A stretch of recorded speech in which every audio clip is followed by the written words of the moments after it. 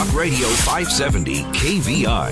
It's KVI Want to Know Weekends. KVI Want to Know Weekends. Get ready to raise a toast with Seattle's most spirited hour of talk, Happy Hour Radio. Explore the best in Washington wines, beers, spirits, food, and more with your guide, Seattle sommelier, Christopher Chan. It's Happy Hour Radio, right now on Talk Radio 570 KVI. Well, hello, Seattle. Happy May. It's May the wine be with you. Welcome to Happy Hour Radio. I'm your host, Christopher Chan, Advanced Sommelier, and on the track for Master Sommelier. Got that exam coming up July 22nd. It's the MS Theory exam. I'm super excited, a little nervous as I see what's ahead of me. But, of course, lots of beverages to study, to taste and spit. And it's always fun to dive into a new Appalachian or American viticulture area. And today is no different. We're going to be jumping down to Mendocino, part of the Anderson Valley, and speak with a very tenured winemaker. His name is Matt Parrish, and he's actually hails from Australia. He's been traveling around the world making wine and worked with some amazing companies. Of course, also some iconic California wineries. So, Matt Parrish, hey, welcome to Happy Hour. Hey, thanks very much, Christopher, and good luck for those exams. And happy Saturday, everyone. Yeah, happy Saturday. I'm pleased. You guys sent me up a bottle of wine, and when I got this across my desk, I was very intrigued. You've worked for some of the most iconic wineries in the United States and around the world. Let's talk about that. When was the first wine you ever made?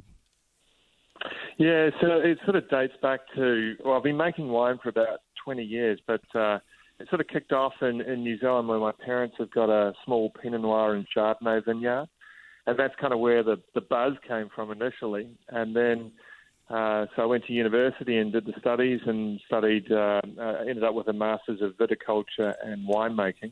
Wow. And with that, it was sort of the era of the flying winemaker. And yes. Growing up in New Zealand, the first thing I wanted to do was take off, not because it's not a great place to live, but there's lots of great places to see.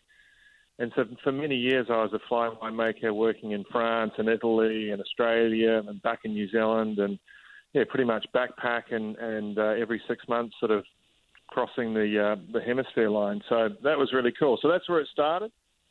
And after that, about 15 years ago, I was working in Australia consulting, and Constellation, which is one of the large wine companies or global wine companies. One of them now, yeah. Work for them. Yeah. Very cool. So that was a cool experience. Those are the big brands like Robert Mondavi and other things. So that was there, and then that led into me joining Treasury Wine Estates as their chief winemaker, and that's sort of like Stag's Leap and Beringer, so lots of iconic brands again, and then from there I ended up being sort of the international chief winemaker for a startup called NakedWines.com, and helped them establish that around the world, and then it was time to sort of get back to hands-on winemaking, and that's where we find ourselves today at Lula Cellars in Anderson Valley. So that's kind of a quick whiz around for you, Christopher. Well, that is an amazing. I looked at your website, or just looked you up on the internet, Matt Parrish, Parish, and tall, handsome man. Obviously, I'm thinking when you were young, jet setting around the world, and what was it, 20 sub in the early 2000s, life was pretty good. That's right, yeah. Except for your post 9/11 here, but you must have had a great time. Now, I'm curious. Have you traveled the world prior to that? Because obviously you're from New Zealand, and I said Australia, but you worked in Australia, so that's why I was confused. You've traveled just in the winemaking sense, or did you take a walkabouts or early on? Yeah, so I used to do the harvest period is about 4 months. So it was typically 4 months on doing harvest somewhere, and then I'd sort of do a couple of months in between where I'd travel around. So, for example, if I was in France, I was working in the south of France. I tripped up through the north, through the Rhone and up through Champagne and Oh, yeah, okay. so I sort of bolt on a couple of months either side until I ran out of money and needed to basically get back to work. So it was sort of living on a shoestring, but it was a cool time, you know. Yeah, no responsibilities. You just need bread and cheese. You got the wine. Really fun. Yeah, a lot of baguettes. Yeah. Yeah, I'm curious. So, you ended up in Anderson Valley, which seems to be it's an older valley. I think it was established in I want to say the 60s. 50s? I mean, as far as it goes further back. It's been, obviously there's been activities around, but the wine really was started off in the 80s, you know. 80s. There's definitely lots of different sort of activities up there, but wine, I would say the 80s is really where it kicked in. Was Rotor Estate up there in Anderson Valley? Yeah, they have a property up there.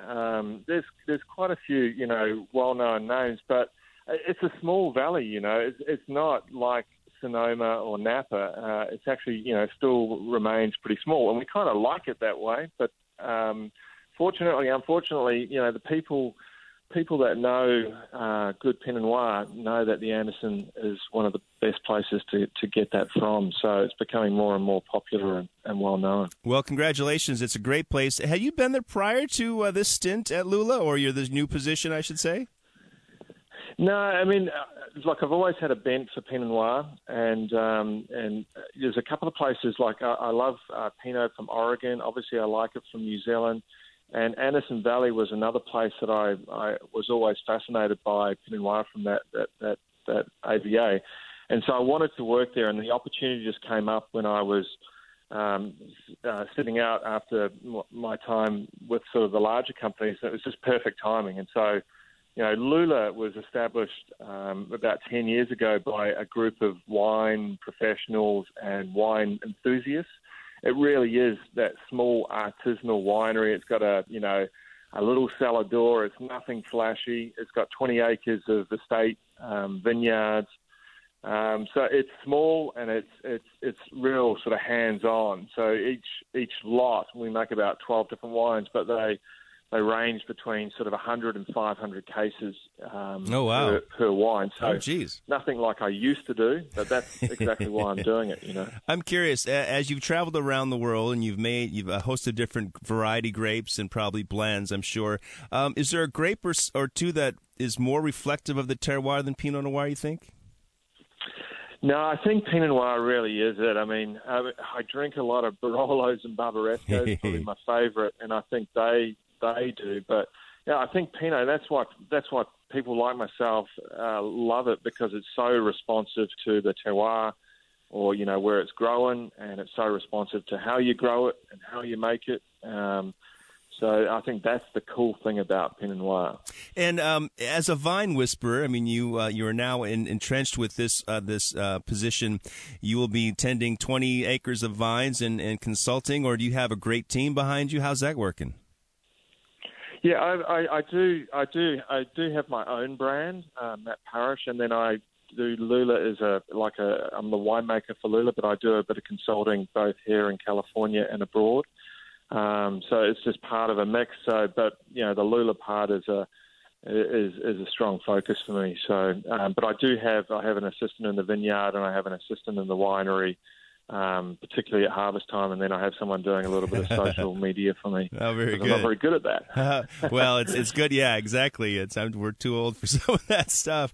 Speaking with Matt Parrish, who is the new winemaker for Lula. It's Patterson Vineyard Pinot Noirs, which I have in my glass, Matt. And I got to say, I think there's a little disarming when it comes to California Pinot because it's so delicious. It's nice and ripe, and it's got medium plus body. It's not some esoteric Burgundy that got to sort of work through the acidity and find the tannin and all that, and sort of have that structure. This is more generous, and I think it's very pleasant because I don't have to think about it as much. I just really enjoy it.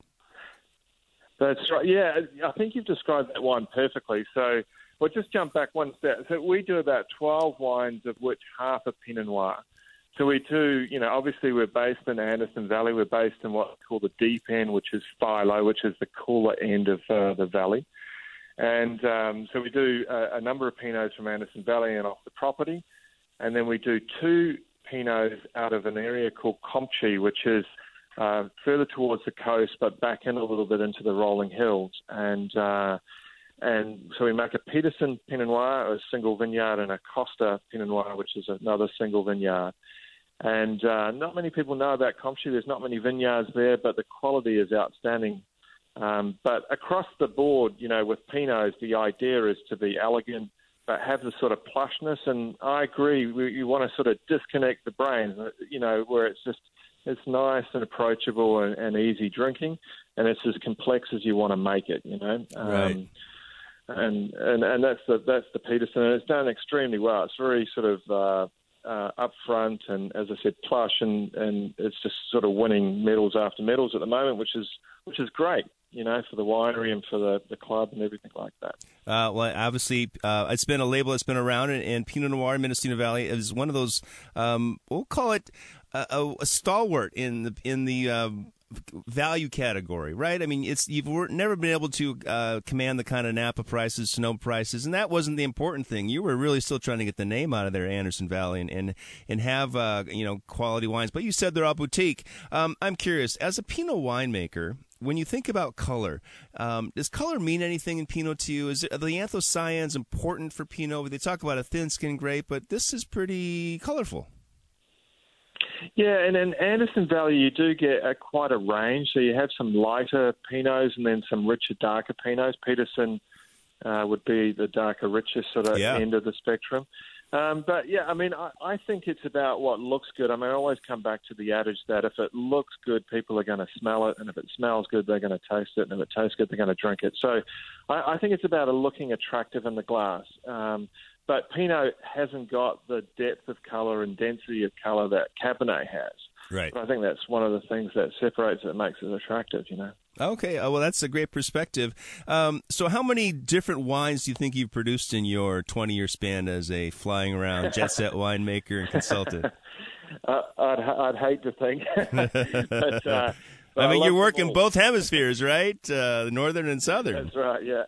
Yeah. I think it's 25. I think I'm going into my 26th harvest. So, and it is kind of an intuitive craft, right? So you kind of learn from your mistakes and you learn from the things you do well, and each year you theoretically get better. You hopefully get better. So, wow! Did you just say have you made mistakes in winemaking? You think? I mean, absolutely. Yeah, you made some calls. But I've been very good at covering them up.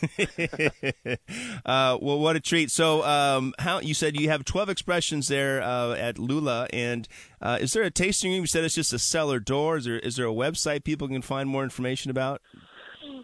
Yeah, so Lula, as I said, it's based in Philo. So Anderson Valley, it starts as you come up from San Francisco. It's about two and a half hours north of San Francisco. You come up the 101, and then you shoot across on what they call Highway 128. And at the start of Anderson Valley, it's the Boonville township, and then it goes through to Philo. And so we're in Philo, so it's about half an hour from Boonville. And there's a tasting room there. And basically all the wines are sold through our cellar, our wine club. Sure, right. So we don't sell anything through distribution. It's all through wine club.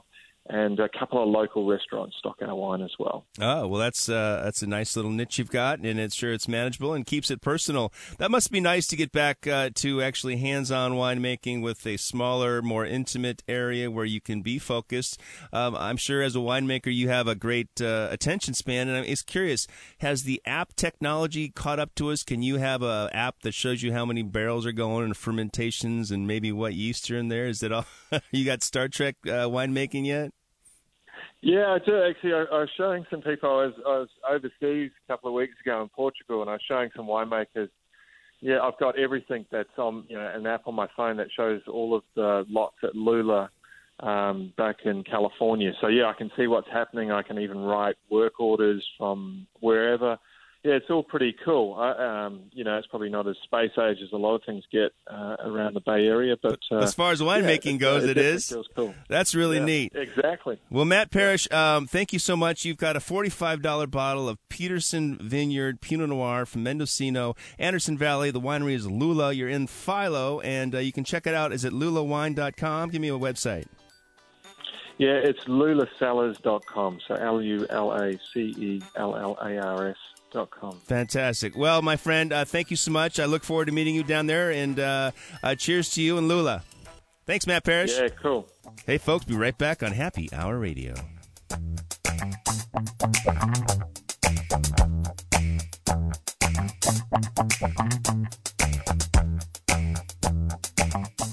Putting America first and holding the powerful accountable. Sean Hannity. Weekdays 6 to 9 p.m. Talk Radio 570 KVI. You're in the know with KVI Want to Know Weekends. Here's more Happy Hour Radio with Christopher Chan. All right, Seattle. Hey, welcome back. Time for round two, and I got two fine gentlemen in the studio with two topics today. Actually, a host of topics. It's called a bunch of topics, we should say, and it's called asparagus.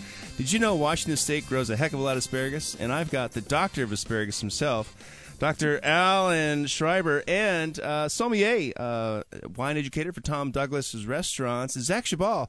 Both these cats are here to talk about what's green and grows in Washington State. It's asparagus. Gentlemen, Alan and Zach, welcome to Happy Hour. Happy to be here. Thanks for having me. Right on. Well, this is fun. We're very fortunate to live in the Pacific Northwest. We have so much bounty. There's wine, there's beer, there's cider, there's coffee, there's seafood, there's beaches. You can go shoot something. You can get some roadkill. You can catch something in the ocean. But we've got great fruits and vegetables. Doctor, how can we have such a great heritage of agriculture here? We have some of the best growing conditions in the world. For what it's worth, Eastern Washington is the warmest temperate agriculture in the world. So we're at the right latitude. We've got a range of microclimates all across this state that allows us to grow, radish seed in Mount Vernon, wine grapes in the Yakima Valley, potatoes in the Columbia Basin, and wine in Walla Walla. And onions and asparagus and cherries and pears and what else we grow? Cranberries. Well, hops. Yeah, nice. Washington produces over 1,000 different crops. We're one of the most diverse areas of agriculture in the world, and there's over 50 crops that we produce more than any other place in the United States. That's awesome. And Zach, welcome to the show. You serve a lot of wine. You serve a lot of asparagus. You're a restaurant guy. How often do you really worry about the asparagus on the plate to pair something with that wine, or with the wine with that meal? Well, Chris, I think you probably know this too, that there's this misconception, I think, that asparagus is one of these foods that you just can't pair wine with. And I think, asparagus, and I'm sure Alan will have more to say about this, has in some ways gotten a bad rap in a few different directions. To me, I feel like with something like asparagus, the key is if it's prepared properly, it's extremely wine friendly. It's just if you it's don't food friendly too. If it's prepared that too, yes, the canned stuff, no way. But if you don't prepare it well, if it's I like my personal opinion, if you just kind of steam it and throw it on a plate, then yeah, it's going to kind of taste like you're sort of a generic green vegetable, and that is a little hard to pair with wine. But we throughout the company we prepare asparagus in a lot of different ways, sort of hot, cold, hollandaise, in between. lemon, charred, grilled. Yeah, turned into acid, hummus, onion, like we'll be trying later. Bacon. That's always key. And so, is asparagus the ideal pairing for every wine? No, but no food is. That's the whole point. But potato chips, maybe French fries. I don't know. So, Dr.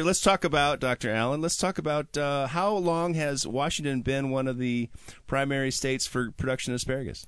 I have a picture in my office where they're planting asparagus in 1904 down around the Tri-Cities. So this is it's certainly one of the oldest asparagus growing places in the United States. So we've got a long history of growing asparagus, and currently it's one of the 50 crops that we're the primary producer of. Okay, so I understand that asparagus just starts from the ground, and that stalk is the one thing. It doesn't got no branches, there's no flowers, there's no leaves per se. It's just got the cone. Actually, tell us, is there a stalk and there's a cone? What's the entomology? Yeah. Well, I wouldn't have said any of what you just said about asparagus. It has all those things, but you're thinking about when you harvest it. Yes. It's not. So, asparagus is the first crop of the year that's harvested in Washington. It's just it's a shoot that comes in, and you cut that. When we cut it 1 inch below the 1 inch below the surface, then trim the butt and the packing shed. Interesting. But after harvest, is that mechanically harvest?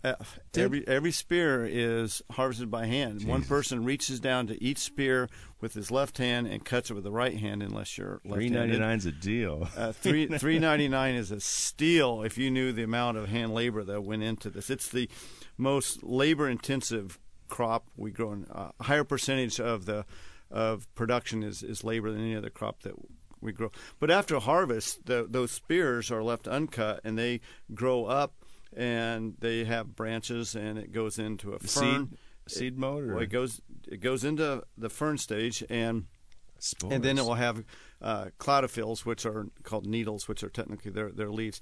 So a lot of asparagus is something that is dioecious, which means it has separate male and female plants. And so in the old varieties, you would have males and females, but now they have, the females would have. Do you see the asparagus on that, Gail? But now increasingly we're planting all male hybrids, and so the plants that we grow in the fields because they're more handsome, leaner, prettier. I get it. They produce more than female plants because female plants put a lot of effort into reproductive growth. Oh my goodness, that is fantastic! It's like, do they get along? I mean, is there some tug of war? Is there are there what do you call it, hermaphroditic asparagus? I don't know how much you want to get into this, but there's something called supermales. Supermales, and they've got an extra male chromosome. So I wouldn't say they're bi, but But we definitely have some kind of transgender asparagus. Really? Yes. That's exciting. Are they? Yeah. Okay. So tell me what the pieces. How do I describe asparagus? I thought you were going to bring in one. Were you going to bring some asparagus so I could see? We could talk about what's the top called? The cone, flower head. It's the tip. The tip, just the tip. Okay. So tip on one end, the butt on the other end, and the rest is called the shaft. All right. And how does it take a lot of water? The asparagus, and do they grow? They don't grow in bunches, right? They actually grow like wheat, right? I mean, everything just takes over. This is hilarious. This is like East Side meets West Side. Here, it's funny to hear this conversation. I know they don't grow in bunches. They do. We had to put rubber bands around. No, I'm just kidding. No, they grow from band grew on them. They grow from a crown, underground. What they call it? I thought they call it a ring. They grow from a crown that's 8 inches underground, and so every asparagus spear that you eat had 8 or 9 inches of a spear left in the soil. Wow. Yeah. It's the tip of the iceberg. Yep. Here's another interesting thing. When we plant that crown, just one more? Yeah, when we plant that crown, that crown weighs 2 ounces. We'll take a bed out at year 14, and that crown will weigh maybe 100 pounds. Holy smokes! Yep. Interesting. So it's kind of like the that tree of life, the asparagus of life on Avatar, right? All that energy. I just don't get your analogy. Have you seen blue asparagus? I haven't. Does it take a lot of water? Because how come some stalks of asparagus or shafts are thin and some are thick? That is a great question. Boom. So asparagus is growing like sandy alkaline soil, which is what we have in eastern Washington, and it grows where we're in a desert. We have 7-8 inches of rain a year there, but we will put on about 26 inches of water during the course of the year, almost none of which is during harvest. The only reason we put water on during harvest is to cool it down if it gets too hot, to keep the quality up. And what was your other question? How much water it takes, so you can. I told you how much water it takes. But why is the variation of circumference? Yes. Okay, so that crown that's underground is throwing up spears, and there are several factors that dictate the diameter. One is the age of the crown, how long it's been harvested, how stressful it is, and what variety it is. So there's a lot of different factors on that cause that. Different varieties will have different spears. There are different size spears. There are some varieties that will. Okay, so like a follicle kind of thing. No. There are 4 sizes of asparagus generally. It's called jumbo, large, standard, or medium, and then small. No venti. No. Oh, no. That's a jumbo, large. So you went backwards, or is it the other way around? No. So jumbo is really the small ones. Jumbo is large, is the biggest diameter, and then large, and then medium or. So does jumbo take more water than the medium? Yes. And is that at different times of the season? Some varieties will produce more jumbos. Some varieties produce smaller. And is height typically the same above ground? So they're cut every day, and we cut when there are 10 inches. So like a mushroom, it grows overnight. It'll grow 8-9 inches in a day when it's warm. What? Yeah, it grows very, very fast. And when it's cool out, it'll take maybe 2 to 3 days to get to full height. But when it's warm, it's going to be 85 degrees, and that asparagus will grow. It'll be You won't see anything in a spot, and 24 hours later there will be a 10-inch spear that will cut. Dang, wow. So it needs to be at least 7 inches to be cut, and not more than 10 inches. Okay, so otherwise you got to put the 7 inches back, like the. You just don't cut it if it's under 7 inches. Oh, so these harvesters are that good? They're and great. are they pretty uniform then? The spears? Yeah. They're very uniform in height because we go through every day and cut them. They're not allowed to get more than 10 inches tall. Oh, and if boy. it is, they will cut it and trim it to 10 inches because they have a box on their side that doesn't allow a spear to go in that's over 10 inches long. How about that? I love this. This is the fail-safe. And who knew? How many pounds of asparagus per hectare, per foot, or per square meter? How are they planted? By just Okay, so you'll plant about 25,000 crowns to the acre, and a modern, high-yielding, intensely managed field can get up to 12,000 pounds. If you're not producing 4,000 pounds, it'll probably come out of production. So 50 pounds per crown. 5 pounds per crown. Well, I can do the math in my head. Well, we've got pour some wine. Maybe we're going to lubricate those brain cells. That's a lot of knowledge on the asparagus tip. And speaking to Dr. Alan Schreiber and sommelier extraordinaire Zach Chabal, hey, we're going to do a little pretzels and baba ganoush or hummus. Stick around, folks. We're talking asparagus and wine right here on Happy Hour Radio.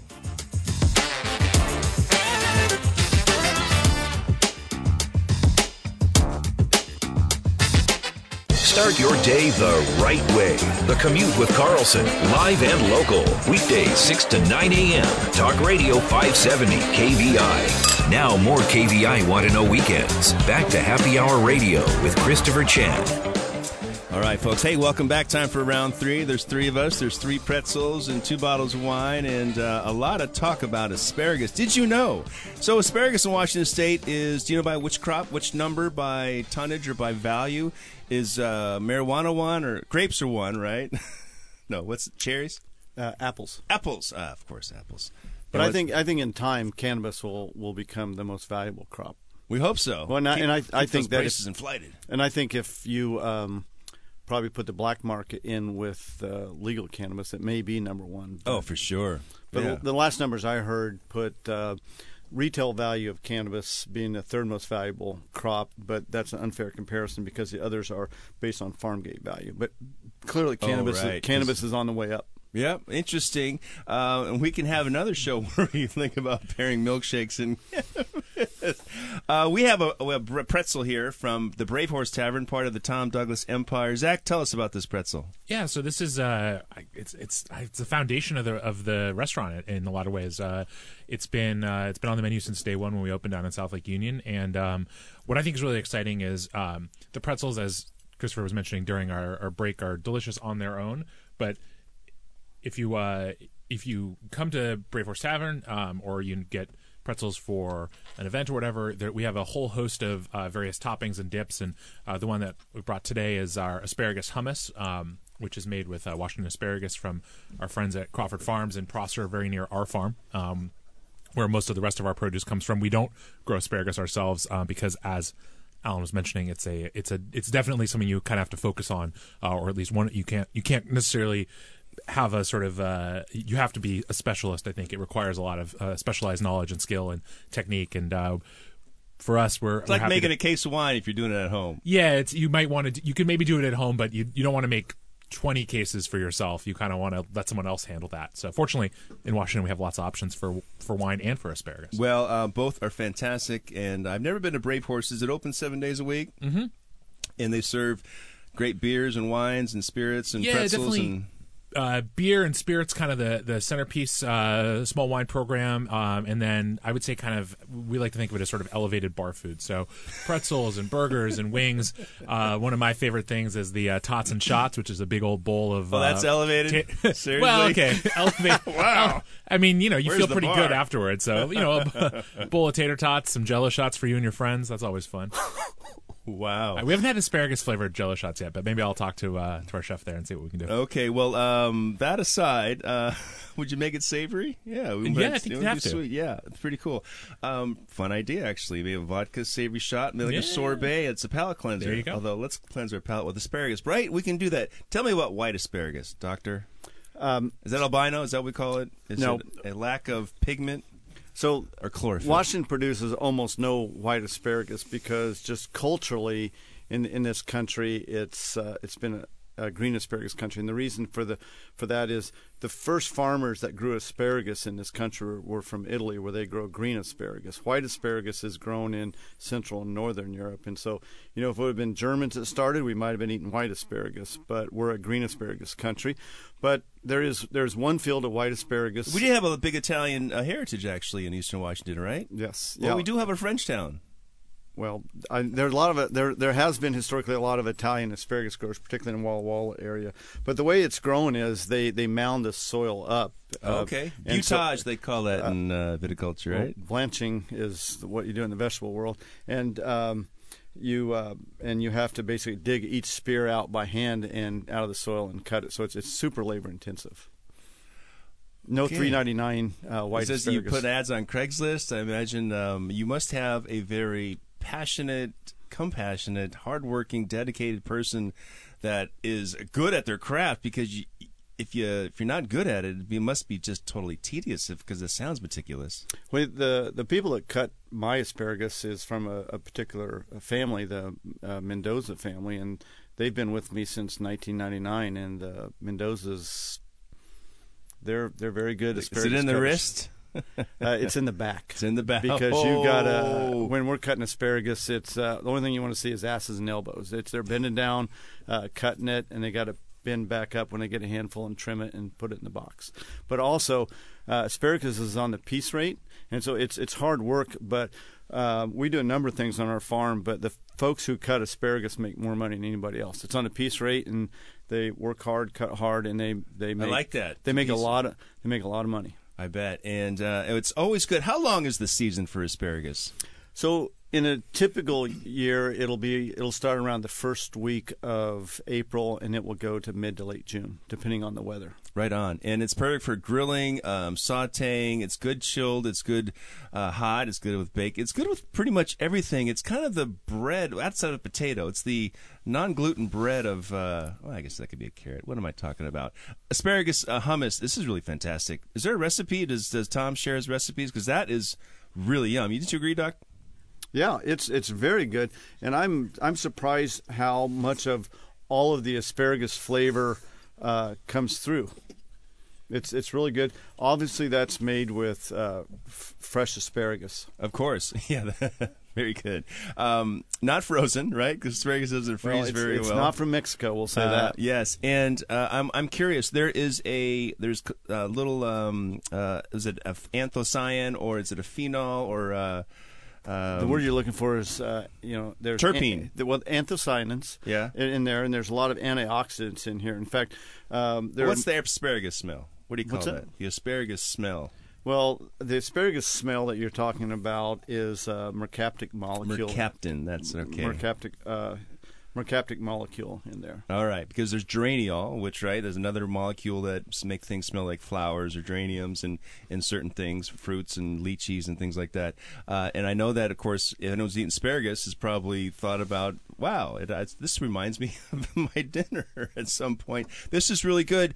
Is there some way the body doesn't digest that, right? It just excretes it. Yes.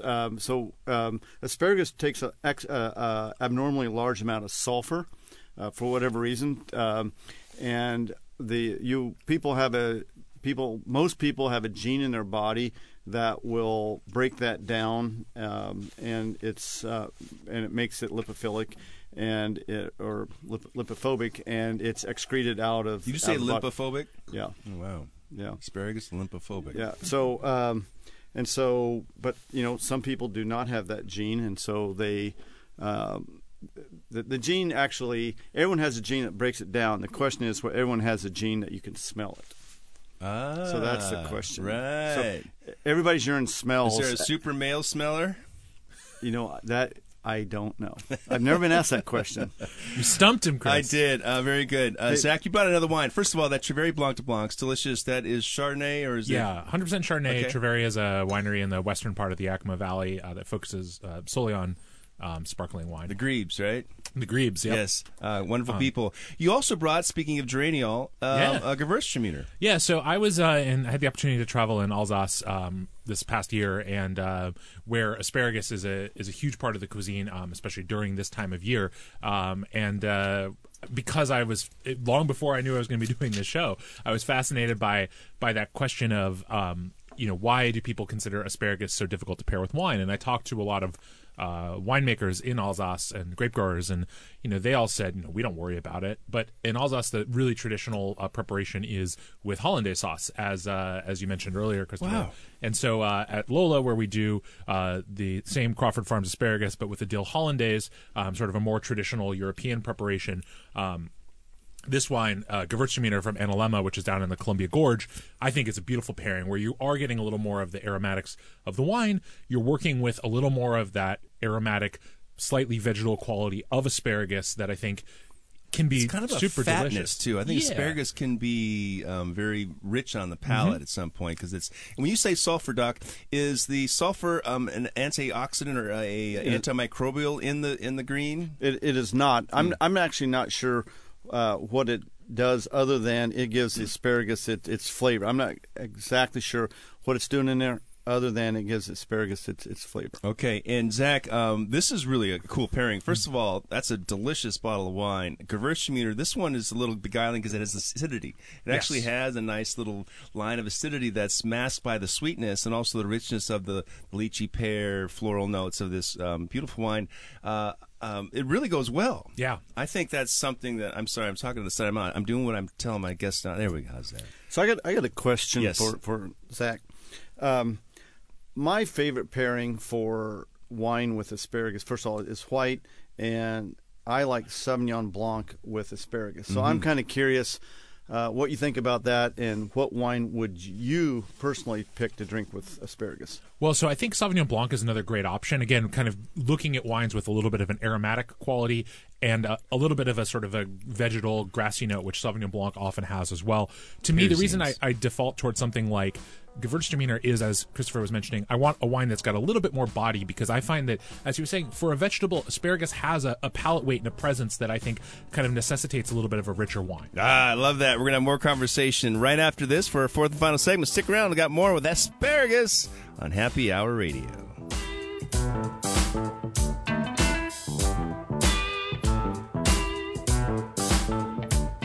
Tune it in and turn it up. Cruise home with Kirby. The Kirby Wilbur Show. Live and local.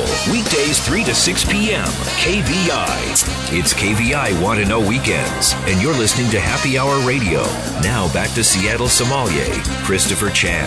All right. We've had a bunch of fun on this, and we will continue stalking the story of asparagus, looking for the tip of information. This is it. I've got Dr. Alan Schreiber, who is, what's your title? Could be asparagus grower, could be executive director of the Washington Asparagus Commission. Okay, we'll try. So we'll spin that bottle. Here's some facts: 21 million pounds were harvested in 2016, and that turns out to $36 million for growers and packers. Is that a small chunk of the United States poundage or yield? Harvest? This year we'll probably produce 24 million pounds, and that will probably be about half of all the asparagus produced in the United States. Interesting, half, huh? I understand, like Michigan or Minnesota or someplace grows asparagus. Michigan produces almost as much as Washington. Yeah. California produces a little bit, and then there's pockets here and there. Right. Now, Michigan, I don't think of them as a high desert, perfect climate. I think of them mosquitoes and rain and lakes and mud and anthills. I think we were at the same place. Yeah, I would agree with that. Exactly. I'm not disparaging. Asparaging? You're not asparaging? Disparaging Michigan, but their yields are lower. They have a lot more disease pressure. It's not as ideal of conditions as Washington. Washington has some near perfect condition. So asparagus evolved around the Mediterranean coast, and we have kind of a Mediterranean climate with alkaline soil. So we have some conditions that are very reminiscent of where asparagus came from. Excellent. If people want to learn more about asparagus, if they haven't had enough, if they hadn't had their fill, where can they go? Do you have a website? Well, they can go to the Washington Asparagus website. You can get the recipe for this hummus. Is it there. Asparagus? No, it's just, if you go to Washington Asparagus, it'll come up. Okay. Dr. Alan Schreiber, what a treat. I really had a lot of fun. I really learned a lot about it, and hopefully I can regurgitate it at some cocktail party, if not on the air. Zach Geballe, you've got two great pairings here, pal. I think that pretzel first is just deliciously chewy and satisfying anytime. And I can't wait to take my road trip tonight to Walla Walla. I'll be chewing on that thing. But the hummus is fantastic. The recipe is on the website at Tom Douglas Restaurants. And tell us again which wines you paired today. So we have the Blanc de Blanc from Treveri Cellars in the Yakima Valley, and then we have a Gewürztraminer from Analemma, which is down in the Columbia Gorge. What about a red wine? Do you have a red wine idea? Is it Chinon? Well, from here in Washington, actually going with that idea, I do like Cabernet Franc, something again a little on the vegetal side. I've also found that there's not a lot of it produced here in Washington. I think that you can kind of go back to this Italian roots of our asparagus, and something like a Barbera is a really nice pairing as well. It just a variety that tends to do well with some of these kind of brighter, more vegetal flavors. But I do kind of opt more towards whites and sparkling wines with asparagus when asked to pair with it. And you are working on the floor at one of the restaurants, or you just actually helping train? I mostly now focus on staff education, enrichment, and training. But if you hang around the Dahlia Lounge long enough, you'll probably find me. I see. Excellent. Website that people can find some of the Tom Douglas Empire. Man. Not Tom Douglas Empire. No, I don't know. I think Tom Douglas Empire was taken somehow. Do you guys have a menu? Actually, it's asparagus is one of the sides, right? You talked about several different ways. Washington asparagus is on throughout all of our menus at all of our 13 restaurants this time of year. You can find it in main dishes, sides, appetizers, hummus, whatever you might be. It's pretty hard to miss asparagus in our restaurants this time of year. Years ago, I had, as a crazy kid, I had an idea that I wanted to open up a store in Hong Kong called Taste Washington, right? And we would just bring Washington produce, apples and cherries and raspberries and asparagus and corn and lamb and everything that our state had to offer. And perhaps as we evolve into the grapes, we have to have Washington asparagus that tastes Washington, right? And we can showcase the Gruners and the Brutes and the Gewürztraminers and perhaps some red wines too. Hey, folks, Alan Schreiber, Dr. Alan Schreiber, the Executive Director of the Washington Asparagus, and Zach Geballe, the Director of Wine Education for Tom Douglas Restaurants. Thank you so much for sharing the story and bringing some tasty food right here on Happy Hour Radio. Hey, folks, hope you enjoyed the show. Remember, we've got lots more on the website, happyhourradio.net. There are a couple cool things coming up. It's the middle of, the beginning of this weekend, actually, in Walla Walla is spring release. And, of course, you should get there because it'll cost you about $100 round trip, but so will shipping from there. So you actually get to go there, have a good time, check out all the wineries and all the people, but make a reservation for dinner because it could be a very busy night. But, of course, that's tonight anyway. And I'll be actually having a good time myself. Also, the Kirkland Wine Walk's coming up in June. It's obviously in the Kirkland waterfront. They always have fun themes. You can check it out at SeattleUncorked.com. I want to thank my guest, Matt Parrish, who worked for a lot of different wineries around the world and currently at Lula in the Mendocino County, Mendocino AVA. Their Peterson Vineyard Pinot Noir 2017 was delicious. So Washington Asparagus, this is the month. Tell us how you did it on Facebook, and we'll see every time you're out and about. Remember, life is always better with the designated driver. Cheers!